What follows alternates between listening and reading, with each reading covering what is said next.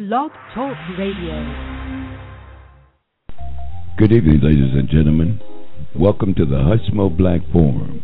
Here we do it bigger, we do it better, we do it longer, and out of necessity, we'll do it louder than anyone out here. So relax. Here's your host, Hushmo Black.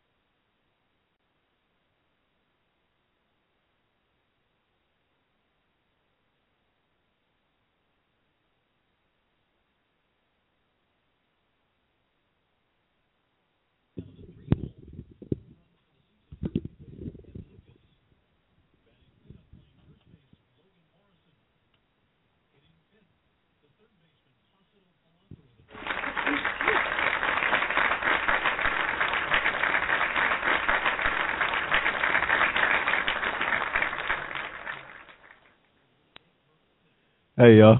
Welcome. Welcome to the Hushmo Black Forum.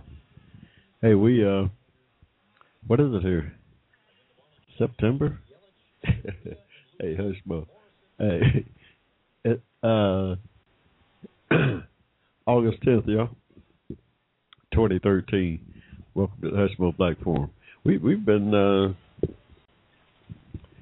really cramming here the last, I guess 2 or 3 weeks, trying to get our latest work out, our manuscript. We've been just about there with it. Hopefully we'll be able to get it to the publisher sometime this week, or this coming week here. We one thing, we came across a new I don't know how to even categorize this new individual that I ran across here. I got him right now as one of my spiritual witnesses to to my story. Yeah, and I just came across him really. At least surely I believe I've heard his name before, but really just bringing him into view, into my focus here, just this past week. No, I've heard of him. I mean, I've never really dove into his story. One Bishop Henry McNeil Turner. We're going to be talking about sharing a little of his story with you this evening, right here on the Hushmo Black Forum. Yeah, Hey, how y'all doing out there in cyberspace, Facebook land? Let me send y'all a little message here. Hey, you got me in the Hushmo. We on the air, live, living color. All that coming to you from the ATL, y'all. Yeah,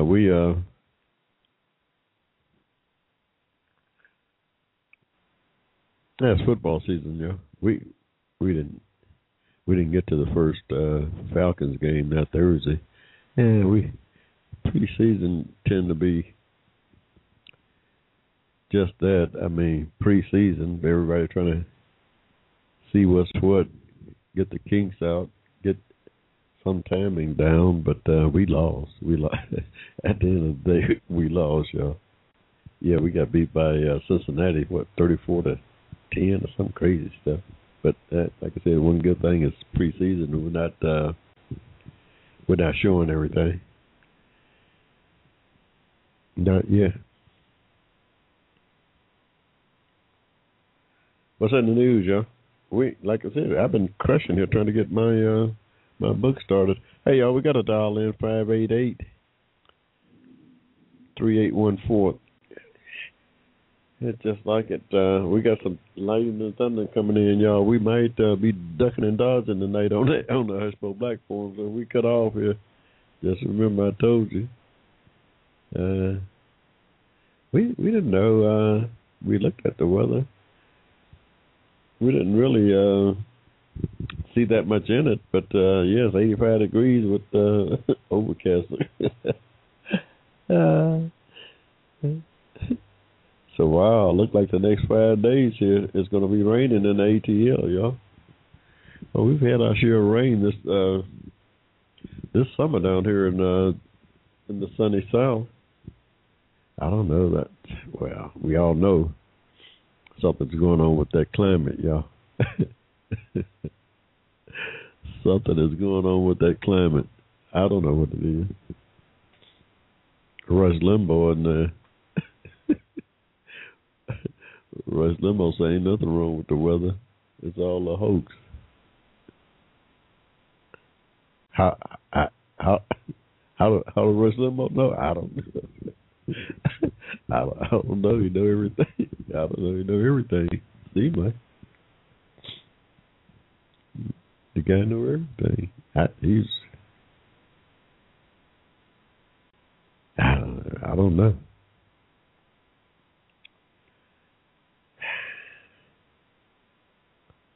President decided not to go down and see Putin when he go to Russia here in a couple of weeks. I don't blame him. I mean, we got a guy over there that we trying to get back. He done messed around and gave the guy asylum. And here's the American president coming over there, and you done gave this traitor asylum. So I don't blame the president for that. Braves, hey y'all, Atlanta Braves, y'all better get on board. We got a few more seats on the train here. Y'all better jump on. We got a 14-game winning streak, y'all. Probably about we got about a 15-game lead. 15-game lead in our division. So we cooking. The Braves are cooking.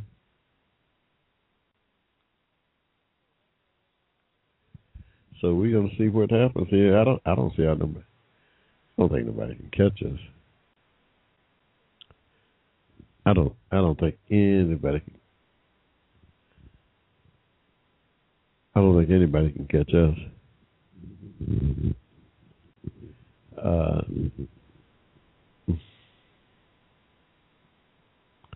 Now, it could be that we have some kind of major collapse in the last 2 weeks of August and September. But wow, still, you talking about somebody's got to play awfully good baseball to catch us. They 15 back now. They have to play 900% baseball. if worst scenario,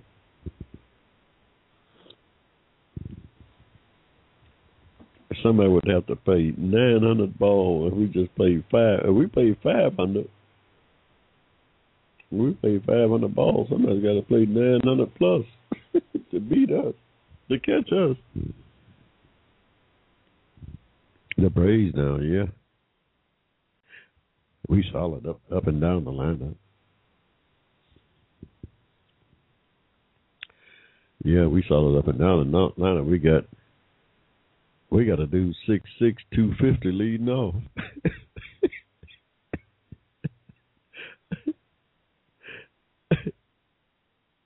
We got a man 6'6", 250 leading off in our batting order, y'all. And he's dangerous.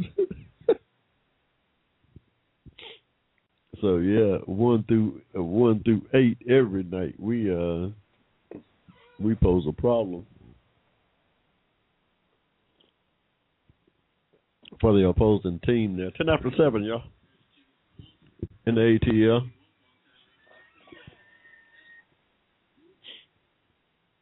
Yeah. Just overcast Saturday here in the ATL. But really, I've been inside all day.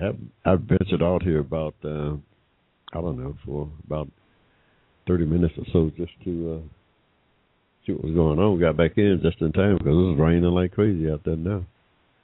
Actually, look like the cable is going up and down, so we hope we can get through this without any problem, but I don't know, y'all. I'm gonna give you some warning here. We might be up and down like a yo-yo this evening.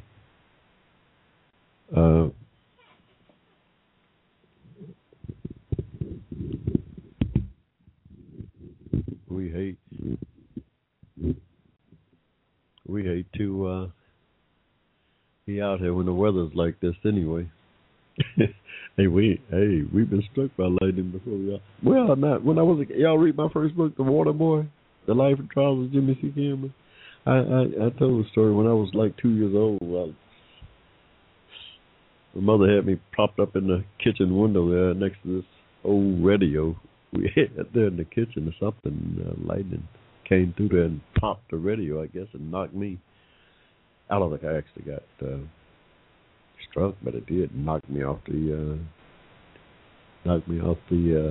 counter there down to the floor. I think it was probably the first time I ever remember crying. Yeah, I was about 2. So I've been struck by lightning. I'm damn near close to it. Hey, y'all got me to Hushmo. Just recount a little bit of his life story out here on the Hushmo platform. You know what we do out here? We advocate on behalf of Americans of African descent for justice, social justice, and not because we don't love everybody. We love everybody. We just have to be a part of that community, and by extension, find ourselves advocating on their behalf. Trying to provide a platform for the 90% of our community that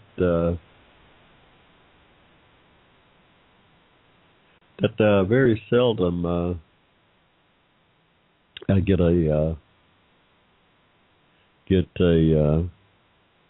a platform to be heard. Yeah, the 90% of our community. We make up some 41 million Americans. We make up some 41% of, not 41%, 41 million Americans, some 13.5% of the population. We're not, by the way, we're not, most. Let's make this clear. Most of us are not immigrants. Most of us are not immigrants, y'all. Now, everybody talking about we got a country made up of immigrants. No, that's not entirely true. My family, me, an American of African descent, is not an immigrant to this country. No, my family was here before the country was put together, y'all. Before 1787, before the Constitution, my family was here in Georgia. So, no, we're not going to be party to the immigrants that we came here as slaves. But we was here. We're indigenous to the country of the United States of America. We're indigenous. My family is. No doubt. No, I ain't got nothing against immigrants. Some of my best friends are immigrants. I'm just trying to tell you what we are, what I am. I'm indigenous to the country. Period.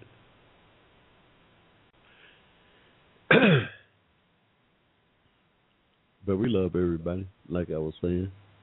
Oh yeah, we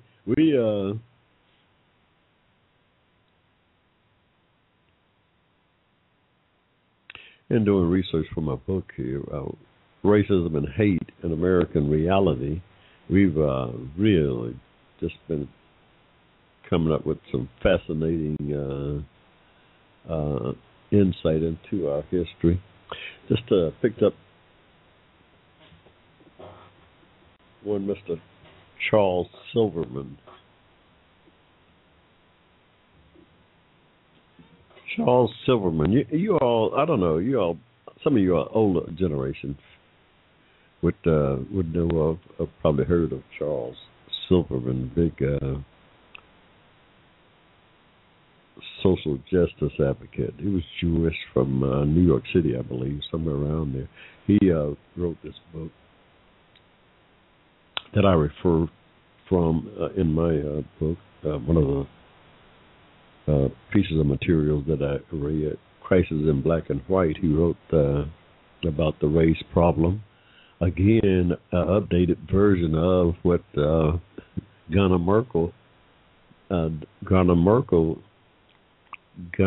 Myrdal had done back in the 1940s. When he wrote his book Crisis in Black and White, he did this right in the midst of the Civil Rights movement in 1963. You can imagine the time, if you're old enough, my generation, I would, I vividly relate to what he was talking about in this book right here. Crisis in Black and White, y'all. Pick it up. It's just a fascinating read if you want some history about what was going on and where the country was at that particular time. It's a great source of information. In fact, we came across, I was telling you about one Mr. Henry McNeil Turner, a bishop, Henry McNeil Turner. I got to him a little more in depth from Crisis in Black and White. So yeah, I've been reading here too, because this last like I said 3 weeks or so that I've been cramming to get my manuscript finished. I've also had to do a lot of reading. You know, at the last minute, one little thing led to another. You wind up having to read a whole book almost to get the information that you're looking for, or just you get captivated by the material. You wind up spending this, even Dr. Myrdal's An American Dilemma. That's a 1,500-page study, y'all. That's a 1,500. You imagine what 300 pages books look like stacked up? And then you'll get an idea how in depth that thing was. It's 1,500 pages. Yeah. So and I'm a curious person. Once I started reading something and if it piques my interest, I can't put it down. So I've been cramming here the last 3 weeks, y'all, trying to get this thing finished. But I'm so happy to be where I'm at right now. I just finished the conclusion part of the book. It's 3,000 or 4,000 words in the conclusion. So I'm just about there. I'm still tying a few chapters together, just rereading the thing before I get it in to my editor, to my publisher is going to do my editing too. So we coming up on 7:20 here, y'all, in the ATL. We're going to take a quick pause for the calls here. We'll be right back. You got me to Hushmo. Y'all hang in there. I'll be right back. Advocating on your behalf, you're listening to the Hushmo Black Forum. Tell your friends about us. Saturdays, 7 p.m. to 10 p.m. right here in cyberspace.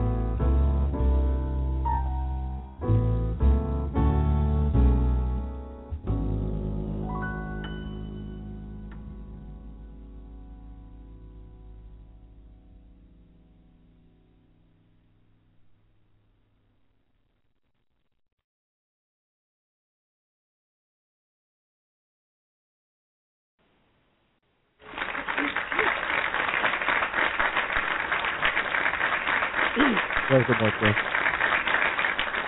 Okay. Got a real challenge just getting out of break that time, yeah. We tell you this weather here might be crazy. This weather might be crazy, we're gonna see how it goes. We got hear thunder out there, but hey, y'all, welcome to the Hushmo Black Forum, where our motto is to do it bigger, to do it better, to do it longer. Not a necessity. Sometimes we'll do it louder. We try not to go there too often. We like to keep everything on a even keel out here.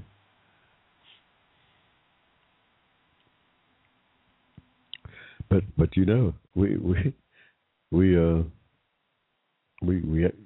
crank up the volume every once in a while when need dictates. We don't mind.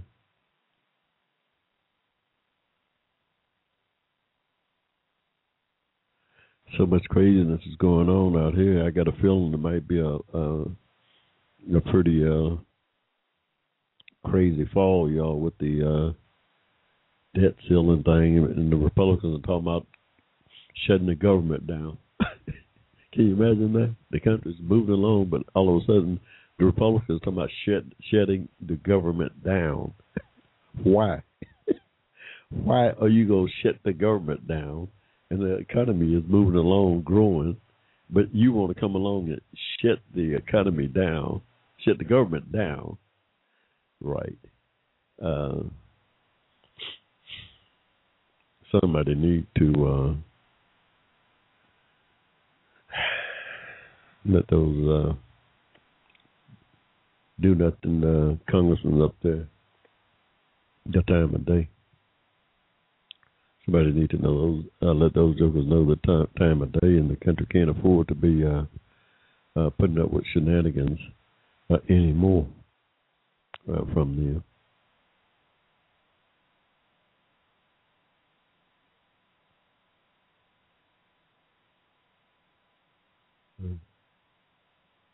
Wow,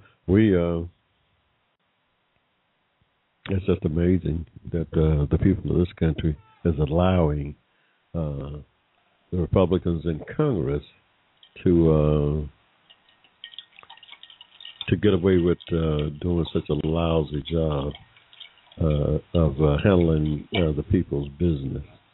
It's nothing short of amazing that the citizens of this country hasn't risen up and went up there and swept all of those jokers out of that Congress. It's amazing. I mean, it's not too hard to see where the problem is at either. Oh no, it's not too hard to see. Yeah, it's the Republicans, right wing of that Republican Party in the House of Representatives, y'all. It ain't no real big secret here. Yeah, and they've adopted this attitude where they'd rather shut the government down than to work with this president, which is nothing short of treason in my mind. Nothing short of treason in my mind. We need to. Somebody said I ain't in the military, Hushmo. Hey, you could have committed treason if you're a freaking politician, in my mind. At the very, Yeah. But, yeah, it's amazing that we allow them to get away with the shenanigans that they're getting away with.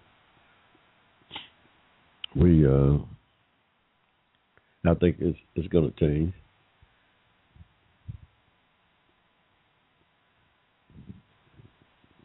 It's going to change.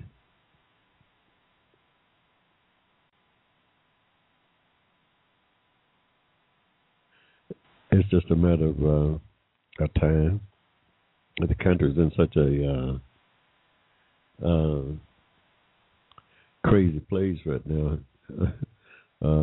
All to do with what I'm writing about here, y'all. I'm sorry. It has a lot to do with what I'm writing about, racism and hate and American reality. Yeah, it's just what it is, yeah.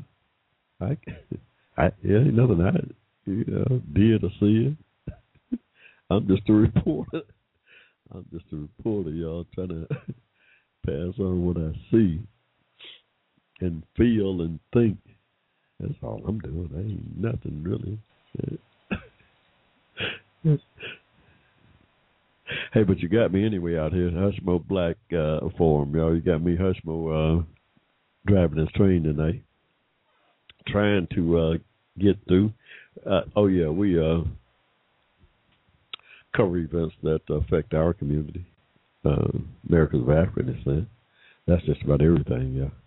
Just about everything affects us. And, I mean, wow, we still talking about Trayvon Martin and the injustice there. And now it's go. Everybody's talking about it. We've been talking about it out here on the Hushmo Black Forum for 5 years, on this Hushmo Black Forum out here on the Internet. But then we've been talking about racism and the light for the last 30 years. Yeah. Because, we was born here in Georgia in 1945 in the middle of a cotton field, and the thing hasn't changed. Well, we ain't going to be out here long, y'all, because the sky just opened up down at the stadium, but I can tell it right now it ain't going to last that long, because what they getting down there, we had here about 10 minutes ago. Oh, that was a good picture right there, Chris. I'm sorry.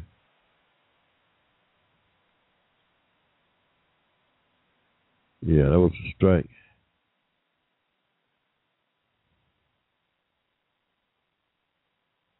He threw Chris Johnson out just like that.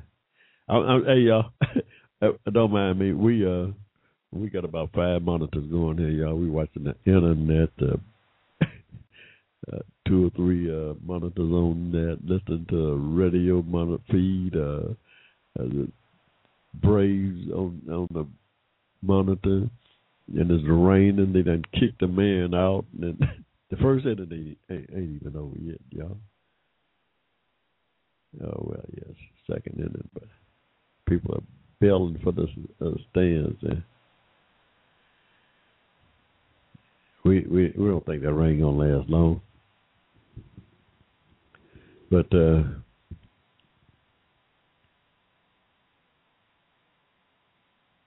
everybody seems to be talking about a raise, y'all. Yeah, we out here is what we do. We advocate on behalf of Americans of African descent. And like I said, doing my research over the last month, I've came to some really, really riveting insights into just what was going on back during the period that I write about. But been zeroing in on that time period around between 1954 and 1896. Been primarily zeroing in on that because that time period is critical. Mainly, well, we could go back all the way to 1865 after the Civil War, and my ancestors, along with some 5 million other Americans of African descent, was emancipated in that after the Civil War was over, and but then immediately went into this political purgatory period of the separate but equal laws, the discriminatory laws of the South, Jim Crow laws of the South, for the next 95 years, the next 90 years until 1954. So that time period is critical when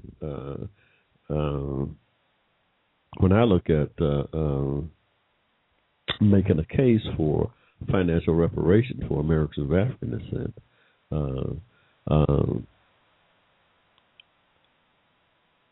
That it, and what I found is really fascinating. Just looking at of what happened, it's truly amazing that how the injustices that occurred. For a lot of reasons, but mainly because of racism. That's not, I ain't whitewashing it or trying to make it something that it wasn't. It's just what it was, mainly because of racism. We, there's some 41 million Americans of African descent here in this country today, and our wealth as a whole is woefully under what the rest of the society is. The majority of the society, the white in the society, is worth some 9 or 10 times more than what the average family of 4 blacks is worth. It shouldn't be.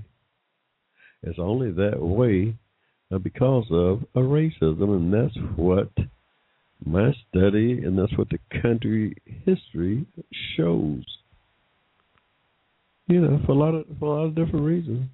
Yeah, but ignorance, fear, premeditated shenanigans. A whole bunch of reasons why, but all wrapped around racism. Yeah, all wrapped around racism here in the country. So we trace the history of it, kind of, and looked at my family's history as it pertains to racism here in the country. My family's history is a great barometer because we go back. Like I said, we're indigenous to the country. We go back now before the country was a country. Before it was a country, right here in the state of Georgia, my people go back that far. Yeah, we're not immigrants. No, not to the United States of America. We're not. No way. So we are perfect. A perfect barometer to study. Yeah.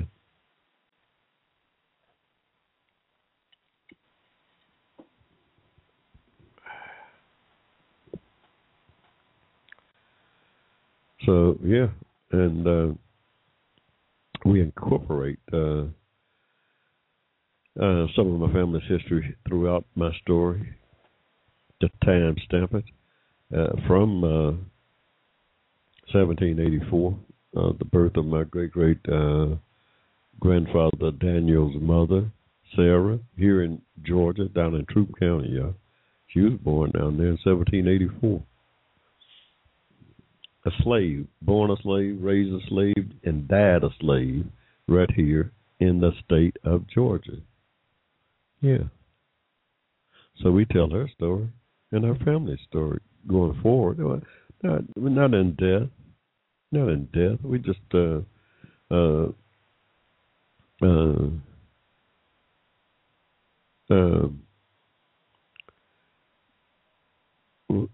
in death, but we shed enough light on her story to paint a picture. To paint a picture of her trials and tribulations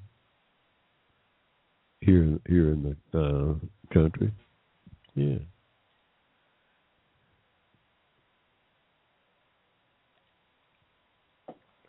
And shed light on the story of her descendants.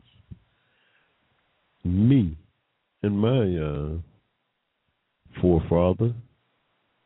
fathers. Shed some light on her children's, her offspring. Yeah, I think she'd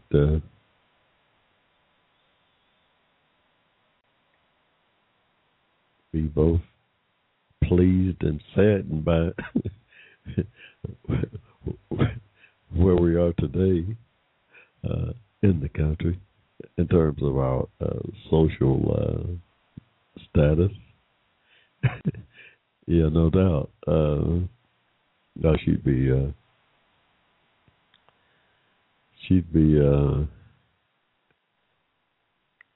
more than surprised by this American of African descent president that we have.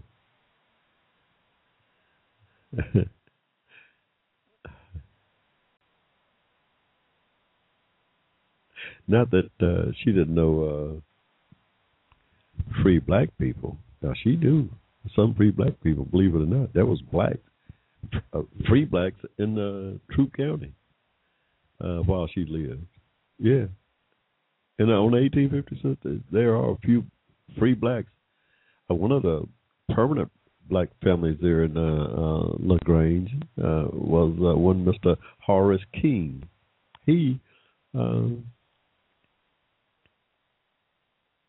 and his family were free. He was a mulatto. Well, a lot of people was mulattoes, but he was free, and he was a builder, a bridge builder. He built all the covered bridges around Troup County for 20, 30, 40 years. His family, yeah, he was a master bridge builder. One Mr. Horace King and family, blacks free. At least on prior to the Civil War, there in LaGrange, Georgia. Yeah. So my great grandfather's mother, Sarah, she died sometime around 1860. As far as I can tell, she died just before the 1870 census. So she was born a slave, raised a slave, and died a slave. Never knew freedom in her entire life. Never knew freedom in her entire life. Wow. Can you imagine? Been a slave here in this country all your entire life? From birth to death, from birth to grave. All you know is chattel slavery. And the 10 kids that you gave birth to, all of them was not even your property. All of them belonged to somebody else. Can you imagine? All of what you produce out of your body, your offspring, belong to somebody else. Yeah. Oh, yeah. They could take your kid and sell them, and did. Hey, y'all. I don't want to get where we at, Hushmo? You off on a tangent? Oh no, we're talking about my book, Racism and Hate and American Reality. See, and that's the thing. We Americans of African descent get caught up just telling their story. Americans of African descent can get caught up in the moment just telling their history. Here in this country, yeah, that's how crazy this thing is.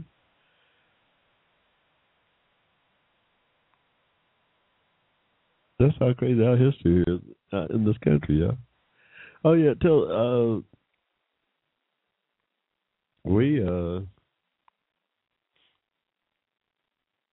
I don't know. Hey, we're gonna take another quick break here. What time is it? We've been rambling on. It's about 14 minutes till 8 here, y'all. We're gonna take a quick pause for the calls. We'll be right back. Y'all hang in there. You got me to Hushmo.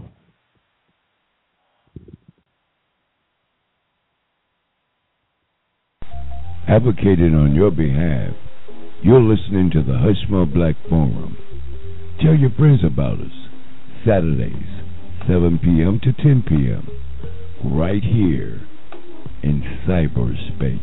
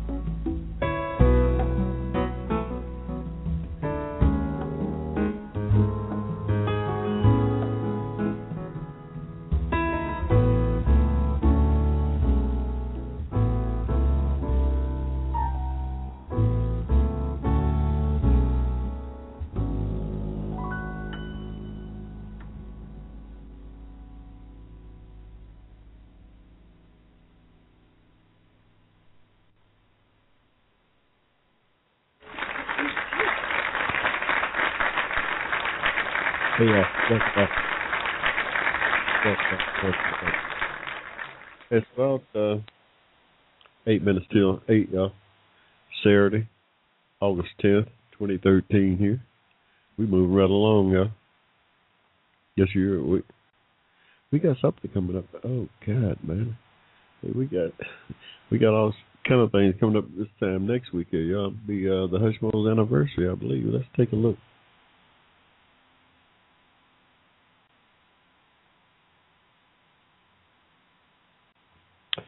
Wow.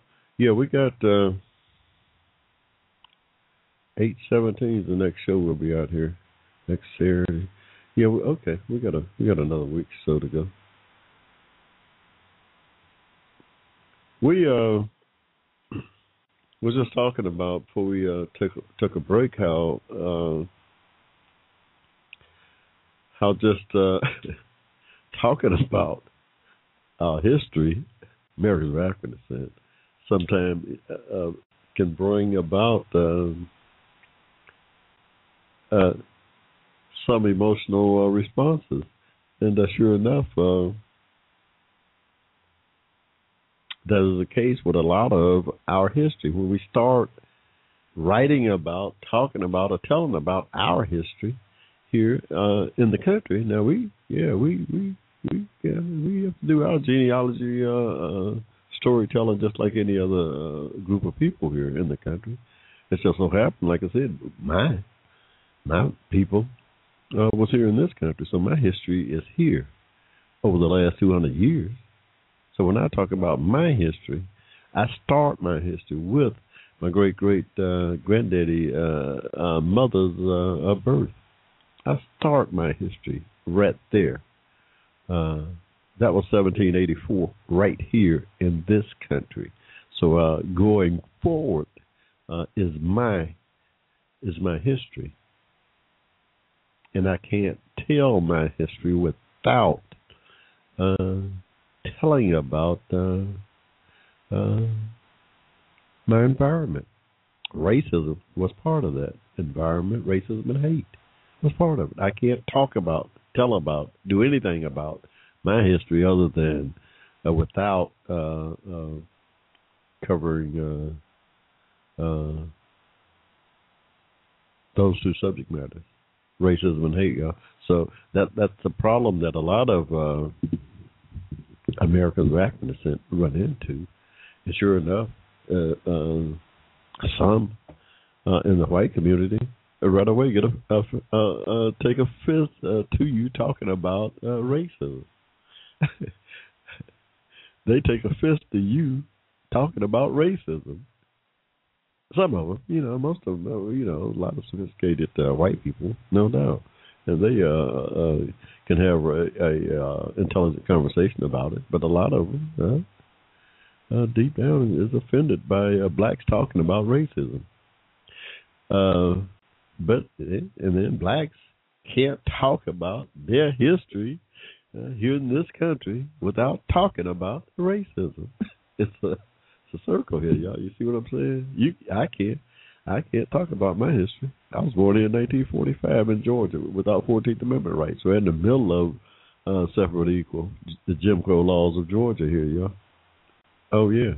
So me personally, I definitely can't even talk about my birth. I can't even talk about my birth without talking about racism, y'all.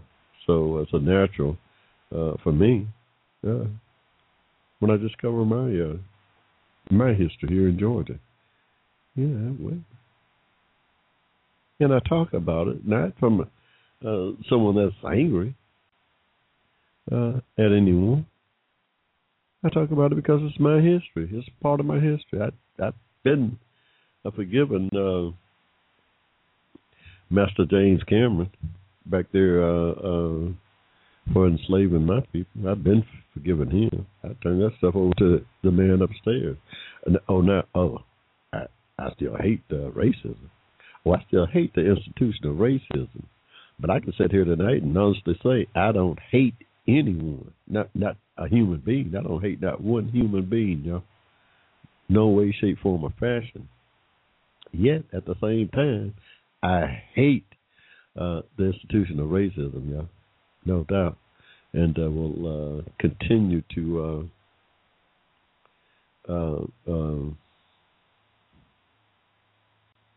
revolt against it. Oh yeah, we'll continue to revolt against any racism that I encounter. Will repulse any racism that I encounter. That's what we do out here on the Hushmo Black Forum, by the way. Yeah. That's not hate toward any human being. No. I've moved past that point. I can separate the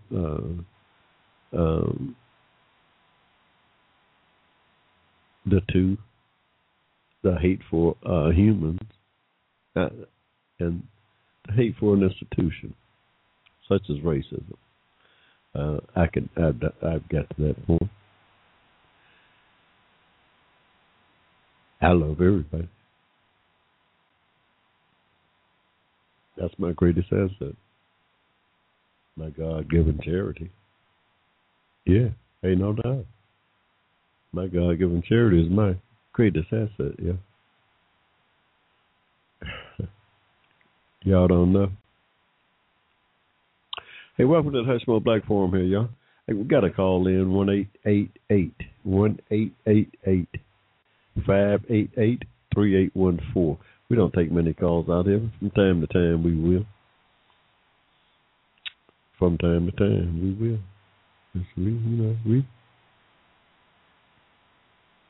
We just run this train by ourselves, and it's hard to juggle the two things, but we can. We're driving the whole train, yeah. Surely, if we can drive a train, we can we can juggle two conversations here.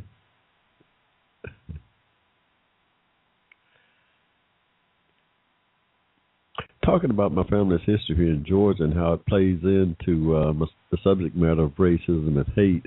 And I was telling you at the beginning of our show this evening that I ran across this personality that I considered one of my spiritual witnesses to my story. One Mr. Henry McNeil Turner.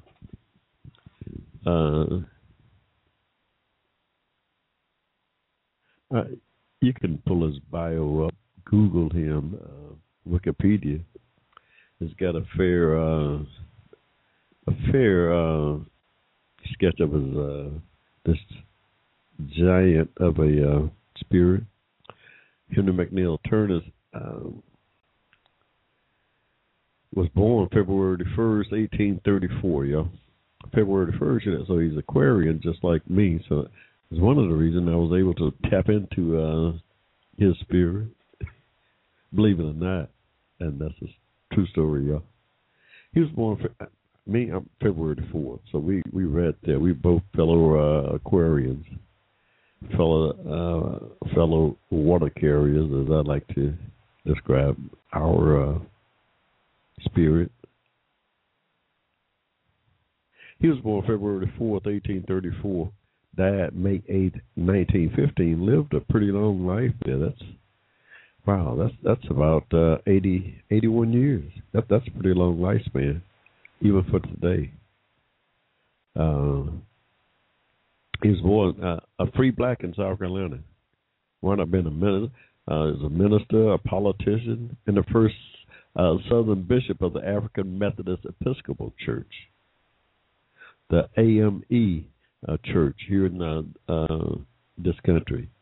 He was one of the pioneers here in Georgia, by the way, and organizing new congregations of the independent black denomination after the American Civil War. he played a big part in evangelizing throughout the South.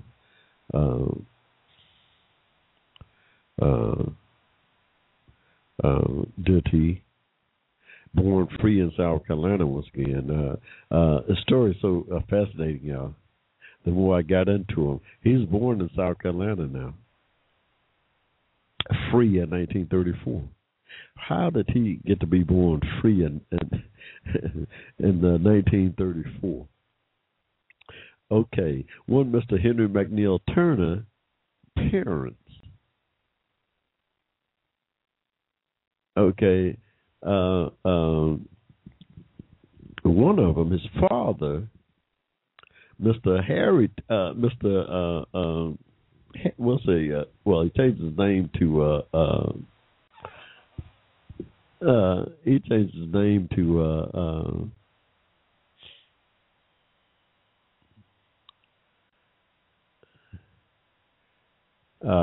what did he change his name to here, y'all? I'm reading this right off the book here, there, guys. So,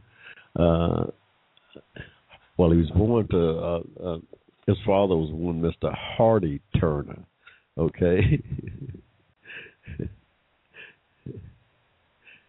That was his father's name. His father, now, listen at this. His father was born to a white mother who was a plantation owner and a black father. Uh-oh, y'all. This is crazy. This is 1830. This is crazy now.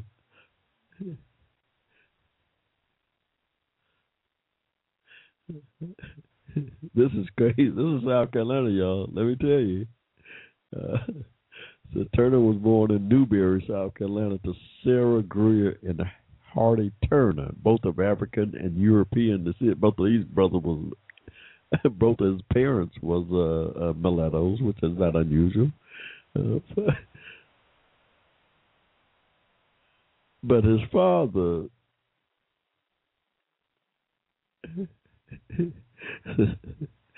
y'all can't picture how crazy this is. His father, parents, Hardy Turner's parents, is where it gets really interesting because she was a white plantation owner.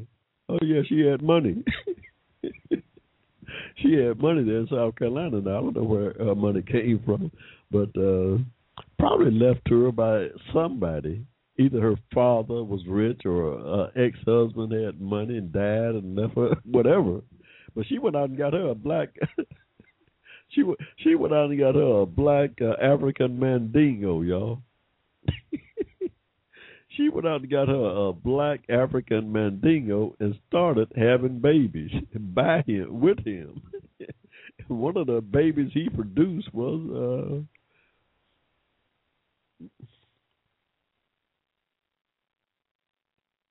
Hardy Turner. Yeah. That's who the black African Mandingo produced with this white plantation owner there in South Carolina. So, all of her kids was free, as was she. I guess she was. She was a white plantation owner.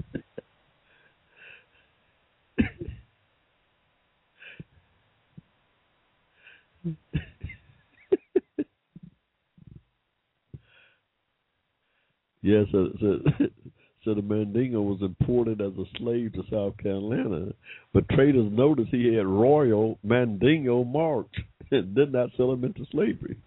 This brother was a true Mandingo warrior, y'all. Y'all know anything about the Mandingo tribes of folks over there in Africa? I think they come from the Sudan region. They all a region of Africa. Yeah, hybrid or something. They part of the Berbers and the Africans all mixed up. They're fierce warriors.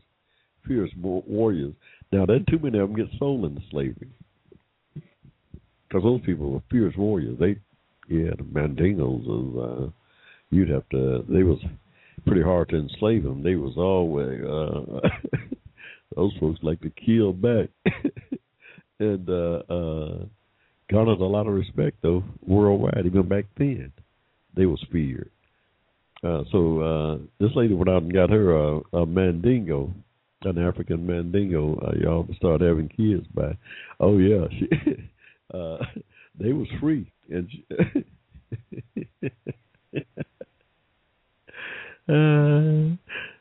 so after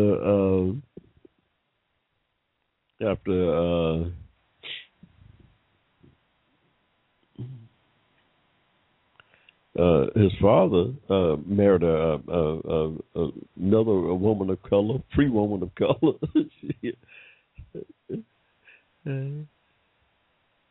But well, that must have been some period, yeah. So anyway, Hardy Turner, he produced one Mr. Henry McNeil Turner. I don't know. He says at the age of 14, young Henry joined the Methodist. Was inspired by Methodist revival and swore to become a pastor. He received a preacher's license at the age of 19 from the Methodist Church of the South in 1853. So he was a preacher. He was preaching by 1853, 19 years old. So he's traveled throughout the South for a few years as an evangelist and exhorter. Converting folks to Christianity there, to the Methodist Church. Of course, he was still black now. Remember, he was black. It was hard for him to get around. Even as a free black, it was hard for him to travel during the South back then. Oh yeah, even with this white blood. Now he was mulatto. So he could even he had to teach himself how to read. Henry McNeil Turner had to teach himself how to read because remember it was still against the law to educate blacks. Slave or free here in Georgia, absolutely. It was hard.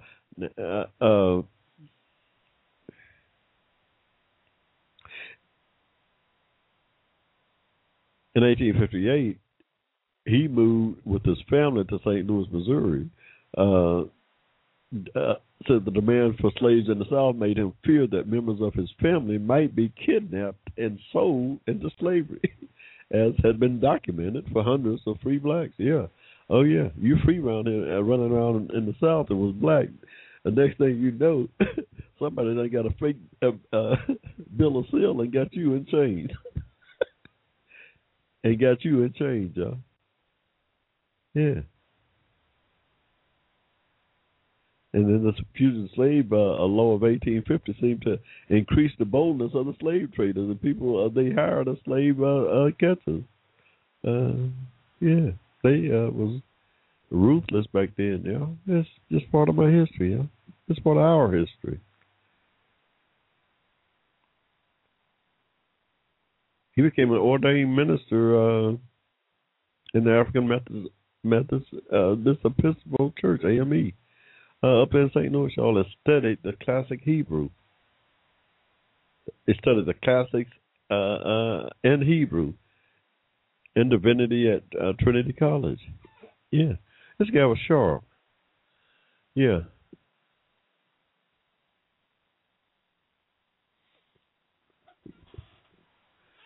Served at pastorates in Baltimore, Maryland, and Washington, D.C., where he met influential Republicans. They're around Baltimore. He got around now. 1856, he got married to Elijah Peacher, daughter of a wealthy black contractor in Columbia, South Carolina. They had 14 children. Preacher man got busy. Preacher man got busy, y'all. This is his first wife. Got married in 1856, y'all, to Eliza Peacher, a rich, wealthy black contractor in Columbia, South Carolina. So this guy had money. Well, he married into money. He took his wife and moved her. After 2 years, he was in Missouri with his wife. They had 14 children, 4 of whom lived to adulthood. So 10 of his children lived to be grown. Say after her death, and she died in 1889. After the Civil War, y'all, people got a fascinating story. I remember he was born in 1934, married in 1856. His first wife died in 1889. He remarried. Oh yeah, he remarried several times. Remember, he got 14 kids. He married Martha Elizabeth DeWitt in 1893. Following that, he married Harriet A. Wayman in 1900. And following her, he married Laura Pearl Lemon in 1907. Says he outlived 3 of his 4 wives. He had a streak of King David in him too. Looked like. I'm just saying, y'all.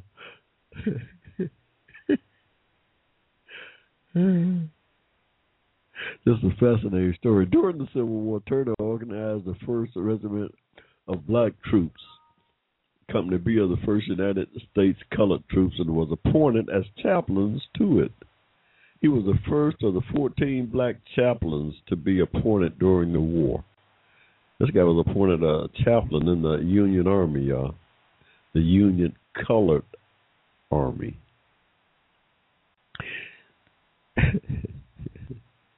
We had segregated Union armies back then. Now we fighting, we killing folks. But they had to, this is the Northern Union. They still wasn't to the point where they wanted to mix with black people, folks up there in the North. They had separate units for blacks. The 1st United States Colored Troops, Company B. He was one of the organizers of that regiment. Yeah, this guy was heavy. This guy was a patriot, social advocate. Oh, his life is heavy. Yeah, he's just getting started here. This is during the Civil War. He was appointed chaplain of the 1st United States Colored Troops of that Company B there. Says one of only 14 black chaplains to be appointed during that war. After the war, he was appointed. After the war, he was appointed by Andrew Johnson to work with the Freedmen's Bureau in Georgia during Reconstruction. Wow, because he had connections. Remember, not so much with that president. I doubt if that. I'll say it. Hushmo, cool down, boy.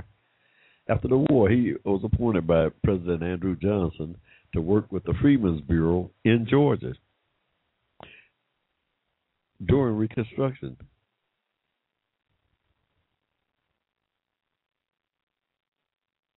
That's area. Because remember, I told you I found my spiritual witness to my story, my family's history. He bear witness to my family's history here, yeah. Because remember, this guy, I just told you, he worked for the Freedmen's Bureau here in Georgia, in Macon, Georgia, to be precise,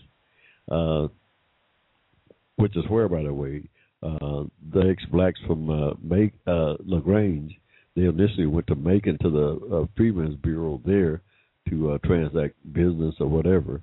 That was probably the closest place to them there and here in Atlanta. But I think it was a lot easier for them back then. They had a train running from LaGrange to Macon, and they went there to conduct a lot of business in that Freedmen's Bureau while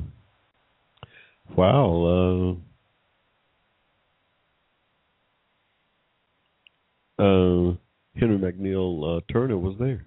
Oh yeah, this guy. He was there when the 46 million acres was allocated in the Southern Homestead Act. He was working in that Freedmen's Bureau during that time.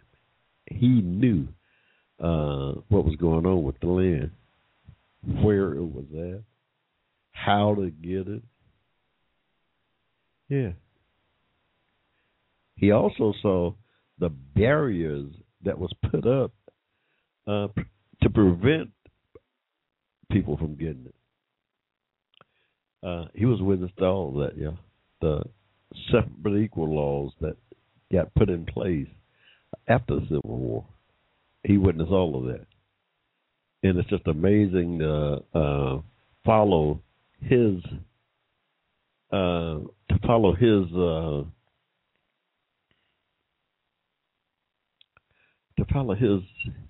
train of thought, his outlook, his take on what was going on in our society during his lifetime. It's just amazing how this guy started out so optimistic about life. He was born free now. He was so optimistic about a life in this country. I mean, he bought into the American creed like everybody else.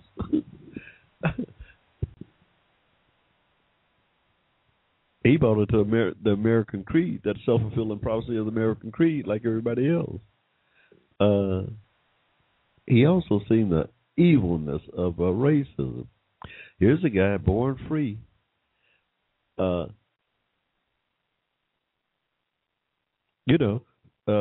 through that Civil War, helped usher it in, really. He was one of the advocates running around advocating for the downfall of slavery. Oh, yeah, this guy was a powerful advocate for freeing the slave. Yeah, as a young man. I mean,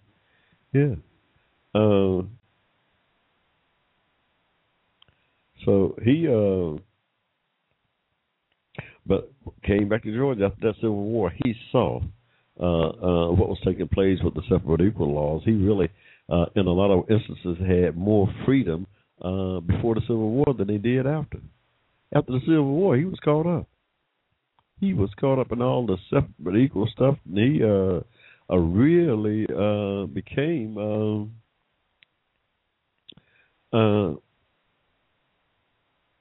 what was known as a black nationalist, and was advocating, by 1885, he was advocating blacks to leave this country. He said there was no future, period, for blacks here in the country.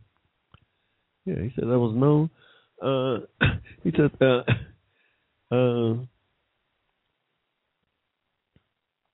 there was no place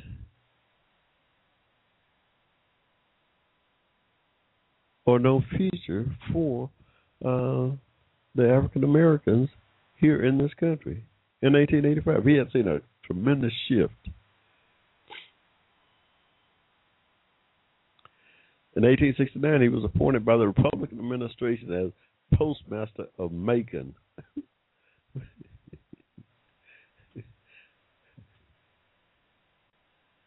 He was dismayed after the Democrats regained power in the state and throughout the South. By the late 1870s, he had seen the rise in violence at the polls, which repressed black voting.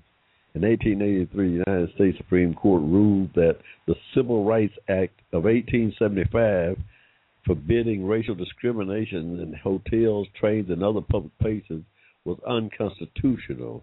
Turner was incensed. Turner was incensed for a good reason, y'all. He was incensed for a good reason. Not only did the Supreme Court in 1883, y'all, overturn the Civil Rights Act of 1865, forbidding discrimination in hotel, trains, and other public places. They overturned that. Another thing that Civil Rights Act of 1875 had allowed for was the ownership of land by blacks was in there, and that was the main reason that the Supreme Court overturned it, because it provided for the blacks, it protected the blacks' rights to own land. It protected the blacks' rights to own land. Yeah, that was a whole gist of the thing that folks don't like to talk about.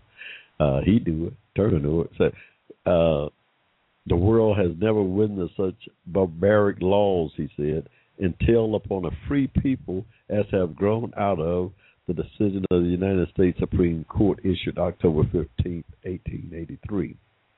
For that decision alone authorized and now sustained all the unjust discriminations, prescriptions, and robberies perpetrated by public carriers upon millions of the nation's most loyal defenders. It fathers all the Jim Crow cars into which colored people are huddled and compelled to pay as much as the whites who are given the finest accommodations. It has made the ballot of the black man a parody, his citizenship a nullity, and his freedom a burlesque. It has engendered the bitterest feelings between the whites and blacks and resulted in the deaths of thousands who would have been living and enjoying life today. Wow, that's heavy, y'all.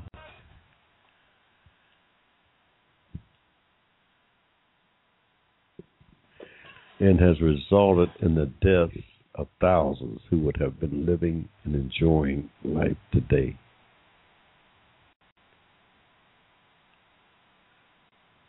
Wow. This is 1883, y'all. So thousands of blacks have been killed because of the Jim Crow laws. That's what I got out of that. In the late 19th century, this guy was right here in the mix. This is him. This is a intellect, one of our intellects, y'all. The right Bishop Henry McNeil Turner is talking. This is the eyewitness to what went on here, y'all.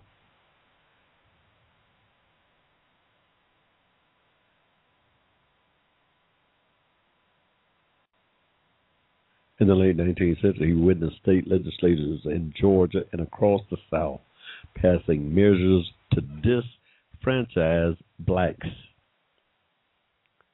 He became a proponent of black nationalism and supported immigration of American blacks to Africa. He thought it was the only way that they could make free and independent lives for themselves. When he traveled to Africa, he was struck by the differences in attitudes of Africans who ruled themselves and had never known the degradation of slavery. He founded the International Migration Society, supported his own newspaper. Voice of Missions was the name of his newspaper that he founded. Served as editor from looked like from 1893 to 1900. And later, the Voice of the People that he edited from 1901 to 1904.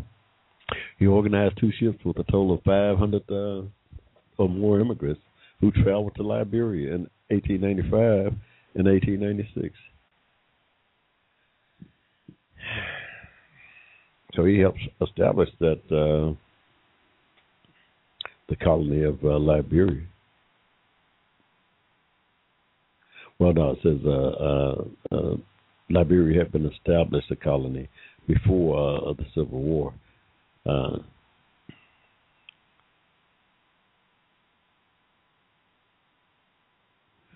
Yeah, so this guy was heavy, but you could see the change in his attitude toward the country. The change in his attitude as time progressed on. His attitude changed after that Civil War. You know, on the one hand, we have all these people free, but locked down into this, locked down in this prism of racism. Yeah, locked up in this prison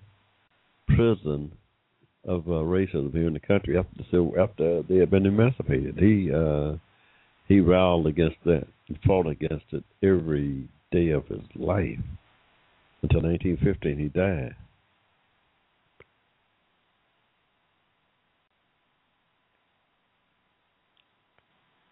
But church on the church leadership part of the story here. As a correspondent to the Christian Reporter, the weekly newspaper of the AME Church, he wrote extensively about the Civil War. Later, he wrote about the conditions of his parishioners in Georgia. When Turner joined the AME Church in 1858, Its members live mostly in the northern and border states. Total members numbered about 20,000. This is when he joined the church in 1858. His biographer, Stephen Angel, described Turner as one of the most skillful denominational builders in American history. After the Civil War, he founded many AME congregations in Georgia. In fact, my family, a lot of my mother's people were AME Methodists. No doubt he had a hand in that way back then. As part of a missionary effort by the church in the South, he gained more than 250,000 new adherents throughout the South by 1877. And by 1896 had a total of more than 452,000 members nationally. That was a big church. AME, African Methodist Episcopal Church, yeah. Yeah, big church. 450,000 members by 1896. Powerful voice. By 1880, Turner was elected as the first bishop from the South in the AME Church after a hard battle within the denomination, although one of the last bishops to have struggled up from poverty and a self-made man. He was the first AME bishop ordained. He was the first AME bishop to ordain a woman. Oh, this guy was progressive, too, now. Imagine this, way back then. He was the first AME bishop to ordain a woman to the order of deacon. Oh, he didn't make a preacher, he just made a deacon. He discontinued the controversial practice because of threats and discontent among the congregation. You know, the male deacons, that's just as bad as making her a preacher. The deacons ain't about to have no woman sit up in there with them. Hey, I'm just saying, y'all. He discontinued the controversial practice because of threats and discontent among the congregation, among them darn deacon males. During and after the 1880s, Turner supported prohibition and women's suffrage movements. Oh, man, he was complicated. He also served for 12 years.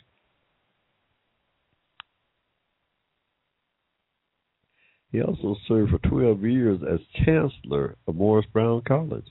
Wow. Morris Brown was a historically black college affiliated with the AME Church here in Atlanta.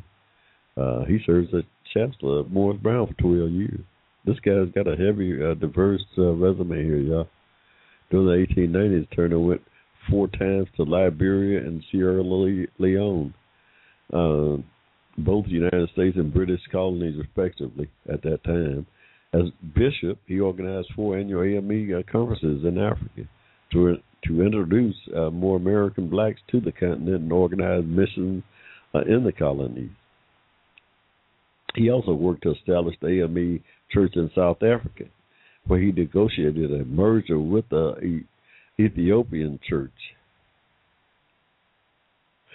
Due to his efforts, African students from South Africa began coming to the United States to attend Wilberforce University in Ohio, which the AME Church had operated since 1863. His efforts to combine missionary work with encouraging immigration to Africa were divisive in the AME Church. Turner crossed denominational lines in the United States, building connections with Black Baptists. Oh, yeah, because he wasn't going to leave the people. This guy, that's what I like about him. He didn't care what you was. You were American of African descent. He was in your corner. So he had no problem dealing with the Black Baptist preachers. It says he crossed denomination and the lands in the United States, building connections with Black Baptists. For instance, he was known as a fiery orator. He notably preached that God was black. Hey, y'all, the more I read about Brother Henry McNeil Turner, the more I'm fascinated by him. Yeah, this was back in 1898, y'all. in 18 in the 1890s, here's Reverend Turner preaching about God being black.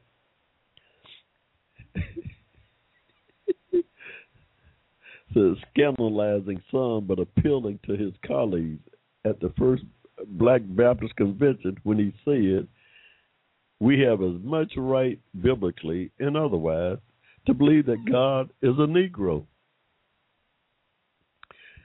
as you buckaroo or white people have to believe that God is a fine-looking, symmetrical, and ornamented white man. For the bulk of you and all of the fool Negroes in this country believe that God is white-skinned, blue-eyed, straight-haired, projected nose, compressed lip, and finely robed white a gentleman sitting up on a throne somewhere in the heavens.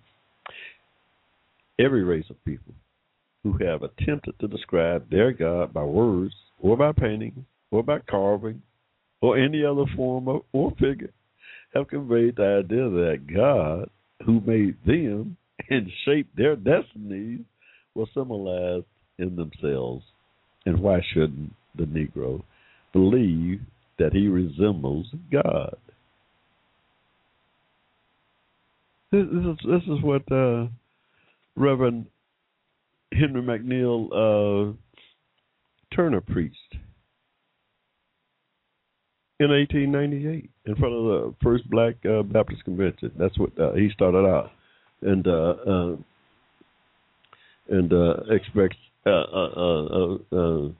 came forward with that analogy. We black people have as much right biblically and otherwise to believe that God is a Negro as you white people have to believe that God is a fine-looking, symmetrical, and ornamented white man. For the bulk of you and all of the fool Negroes of this country believe that God is white-skinned, blue-eyed, straight-haired, projected nose, compressed lipped, and finely robed white gentleman sitting upon a throne somewhere in heaven. Yeah, that's what you believe. That's what white people believe. But every race of people who ever attempted to describe their God by words or by paintings or by carvings or any other form or figure have conveyed the idea that the God who made them and shaped their destinies was symbolized in themselves.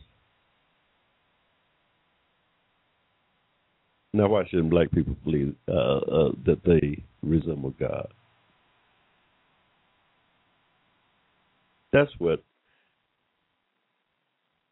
Bishop Henry McNeil Turner said and believed back in 1898. Yeah, the brother was heavy. That brother was heavy. Yeah, listen to what he's saying here. He scared people to death. He scared folks to death. This guy was a giant, y'all. He died while visiting Windsor, Ontario on some speaking engagement he had been invited on in 1915. 81 years old. He's still traveling prolifically. He was a prolific traveler, y'all. This is 1915. This guy's 81 years old. That's old back then. They shipped him way back to, he's buried here in Atlanta. After his death, W. Du Bois wrote in the Crisis magazine about him this: Turner was the last of his clan, mighty men mentally and physically, men who started at the bottom and hammered their way to the top by sheer brute strength. They were the spiritual progeny. They were the spiritual progeny.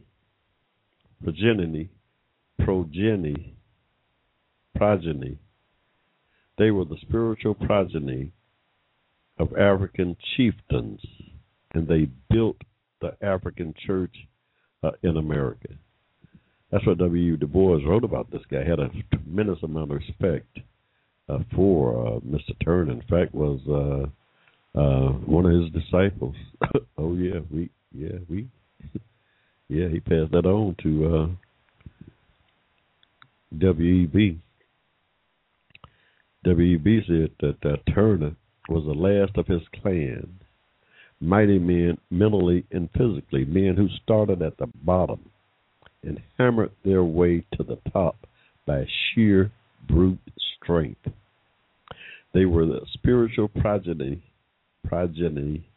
of African chieftains, and they built the African church in America. That's a little take on Mr. Harry.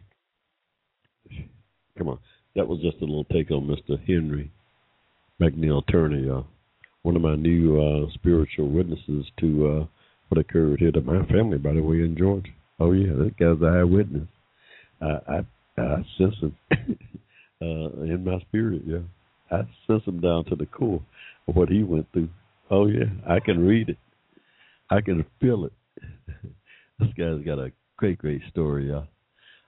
I got him in my book. I got this little biography of him. I stamped it off of Wikipedia and put it in my book, y'all.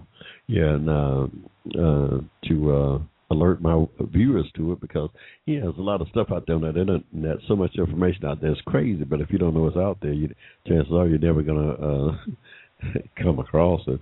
I had a reason to look for it. But I'm putting a copy of it in my book, and I urge my listeners to Google Henry McNeil Turner and check his story out. Just a fascinating giant of an American of African descent. We wouldn't be here today, I dare say, without his spirit coming along. We wouldn't be here today without his spirit coming along our way.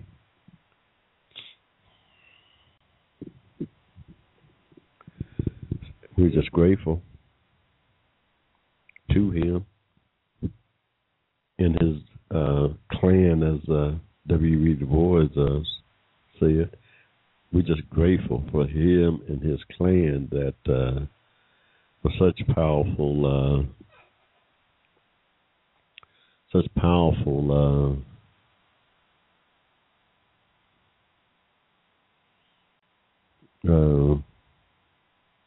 men back there. Yeah.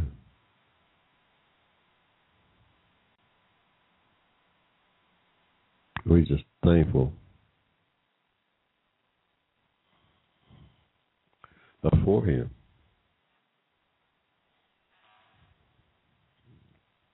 Hey, y'all, you got me to Hushmo. On the Hushmo platform here, y'all. It's about 20 minutes to 9, y'all. We can get into him. We can get into one Mr. Henry McNeil Turner and all our disciples. He wasn't, now he didn't make my 12 disciples list. And he didn't make my original 12 disciples. Oh, yeah. My 12 disciples, The Rise and Fall of Jim Crow, is my next book. Mr. Henry McNeil Turner didn't make that list. But like I said, he just came into my conscious here over the last week or so, to this extent. Now, I'm going to have to go back. I'm going to have to go back and weigh. I'm going to have to go back and weigh my 12 disciples that I got. And weigh each one of them.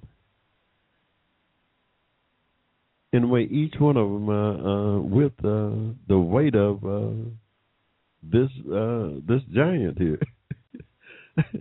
And see where whether or not he outweigh any of them, and whether or not that he outweigh any of them. Yeah, that's what I'm going to have to do before that work come out, because this giant here is truly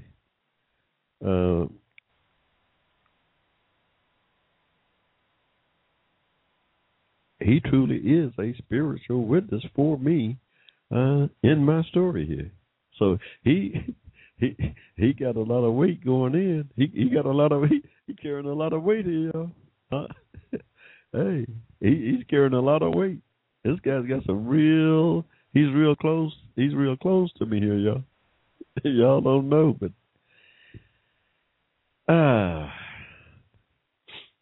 hey, y'all, we feeling real good this evening. How y'all doing out there in cyberspace? My Facebook friends, how y'all? What up? Trying to figure out what's going on with the Braves. They was in a rain delay. I don't know if they that rain should be gone in the ATL, y'all. I know it's done passed over here. So hopefully they'll be getting back to action here pretty soon. Looks like they got the field cleared off, and look like he's trying to get ready to go. One man been tossed already.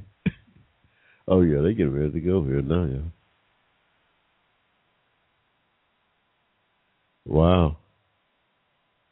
So I don't know. We ain't been paying attention to it though. Like I said, I got carried away.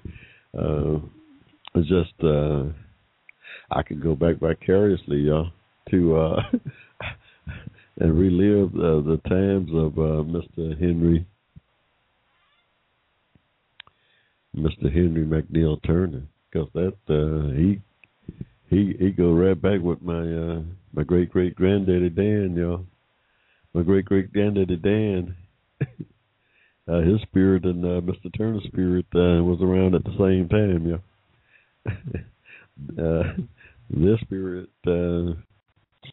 around the same time during our history here. I get carried away, just emotionally carried away, just looking at his story.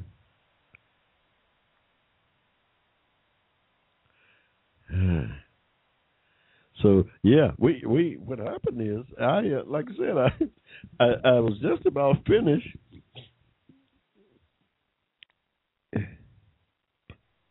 Just about finished with my manuscript, and I ran it to him, and really got to include him.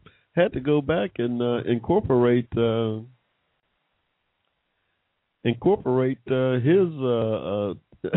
input. Incorporate his input on my story. Yeah, that's how heavy this thing is, y'all. I had to stop and go back and incorporate his input into my story.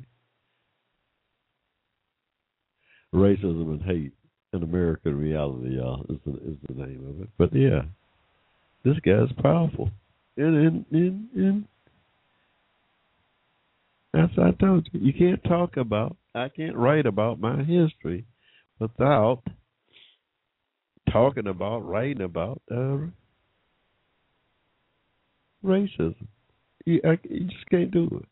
Slavery and racism, you can't do it. I can't write about my history without writing about slavery. You just can't do it. It can't be done by somebody whose history go back as far as mine in this country. It can't. So it ain't nothing to do with hate or, in particular, not when it comes to my hatred today. I don't hate anyone today. I love everybody. Still, I hate the institution of racism now, no doubt. But as far as human, I love all my fellow humans, whether black, white, green, or whatever. Let you know that right now. I ain't got no problem. I ain't gonna be discriminated against them. No, period. I'm gonna rail against that. When I see it, no doubt. Today, but yeah, just a fascinating story here. We've got for you folks that read us. Get ready, it's coming. Racism and Hate, y'all, and American Reality. We think it's going to fit right in with the conversation that's going on in the country today. Hopefully, it'll provide some input to it, and perhaps another perspective. Maybe not a new one altogether, but another one. Yeah, with some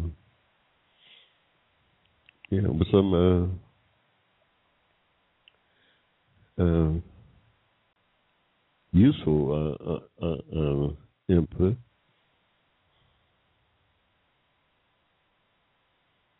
About where we are as a society here today. We think we got something to say. Absolutely, we got something to say. We got skin in the game, as they say. We got skin in the game in this country. Yeah, yeah. Americans and Africans they got a lot of skin in the game. About 400 years worth of it. Yeah, we ain't immigrants. Stop it. We're not. I'm sorry. We're not immigrants to the United States of America. There are a lot of immigrants here in the country. There are a lot of immigrants in the country, y'all. We Americans and Africans, by and large, are not a part of those immigrants. My family, we go back here before the country was a country. We go back before the country was a country, yeah. My great-great-grandfather's mother, Sarah, was born here in Georgia, 1784, yeah, before the Constitution. Hey, no, are we indigenous to the North American continent? Absolutely not. We go back to, my blood comes from the motherland of Africa, yeah. My DNA comes straight out of the Yoruba folks in Nigeria. That's where I come from. That's where my DNA comes from. If you ask that question, that's a different question. But if you ask me if I'm indigenous to the United States of America, I am. I am not an immigrant to this country. No. There was a lot of immigrants from Europe. A lot of immigrants came through Ellis Island. We didn't come through Ellis Island, yeah. We was there when Ellis Island was built. I was here in this country when Ellis Island was built. Before there was an Ellis Island. Before they even named it. Yeah. So, yeah, see. Hey, we're going to take another quick pause for the calls here. We'll be right back. You got me in the Hushmo. Hang in there. Advocating on your behalf, you're listening to the Hushmo Black Forum. Tell your friends about us. Saturdays, 7 p.m. to 10 p.m. right here in cyberspace.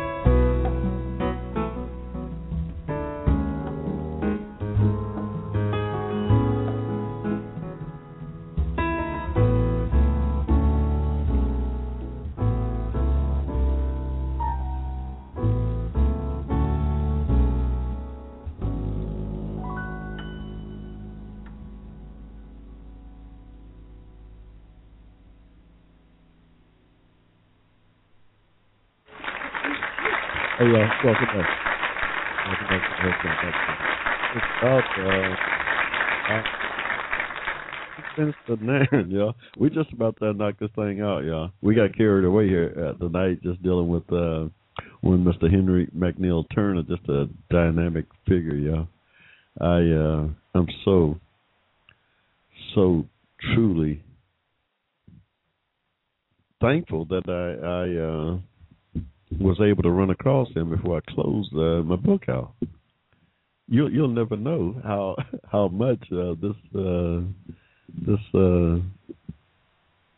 this gentleman mean to my story. It'll be hard to convey the importance of this one Mr. Bishop Henry McNeil Turner to my story, Racism and Hate and American Reality. Yeah, dealing with the part of the story that encompasses my family's history here in Georgia. Yeah, he's a fellow traveler, along with my great granddad, Daniel Cameron here in Georgia. Yeah. So we is excited. As we said here to close the show down, we're really excited because we're going to be up all night.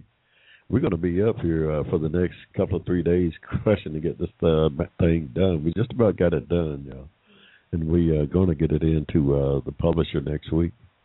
We're going to get this manuscript, the first copy of it, in next week to my publisher here. So it's going to be out there. It'll take another month or so for the publisher to edit it and get it back and forth and tweak a few things. But next week the manuscript is going in, y'all. So I feel proud of myself for getting this far and this close to wrapping it up. And been kind of laxed on providing up-to-date input on what's going on in the world, because we haven't really been into other news lately, y'all. Just heavy research into the final little bits of my story. We'll create some news, I believe, with my story. Hopefully, it'll be well received by you all. Hey, you all remember, go to HushmoBlack.com. HushmoBlack.com, my website. HushmoBlack. That's HushmoBlack.com. HushmoBlack.com. Follow me there. You can follow me on my Facebook page from there also. But you can keep up with my book there on my website, HushmoBlack.com. Racism and Hate, an American Reality. We think it's a great read. We think it's going to be a great read for you. Tell a friend about it. Tell a friend about the Hushmo Black Forum, and have them to check us out. Pull us down. You ain't got to listen 2 hours at a time. We archive all our shows, too, by the way, out there on HushmoBlack.com, so you can go there to get all our previous shows. We have them archived there. Pull us down and, take in bits and pieces, come back, and let us know what you think. Provide some input for us. If you got any particular thing you want us to talk about, give us a shout out at HushmoBlack.com is our email. Hushmo@HushmoBlack.com. That's our email, y'all. You want to get in touch with the Hushmo. So you got several different avenues. Yeah. Hey, it's been my plum pleasing pleasure, y'all, to entertain y'all out here this evening. If it was entertainment for you, that's I'm being presumptuous here, y'all, assuming that I'm some kind of entertainer.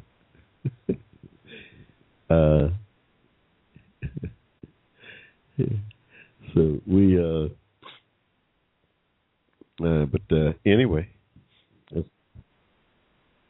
we're gonna call this thing a night, y'all. Till next week, August 17th, y'all. August 17th, we'll be back here at 7 o'clock, same time, same place, on Blog Talk Radio, y'all. This is Blog Talk Radio. We come to you from great medium, y'all. I urge everybody to check it out. If they got something to say, check Blog Talk out. Hey, you got Tavis Smiley's out here. Tavis out there. Tavis got a whole network, yeah. Got a whole network. Great looking network. Great looking network he's got out here. Yeah.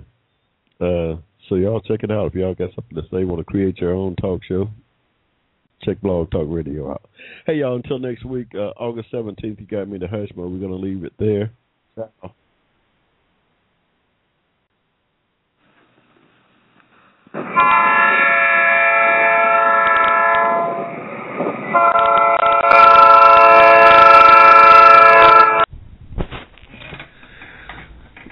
That day in the thicket of the terrain was unbelievable. The Hushmo Black Forum, advocated on your behalf by covering news and events affecting the African American community. Check us out at the Hushmo Black Forum, www.blogtalkradio.com.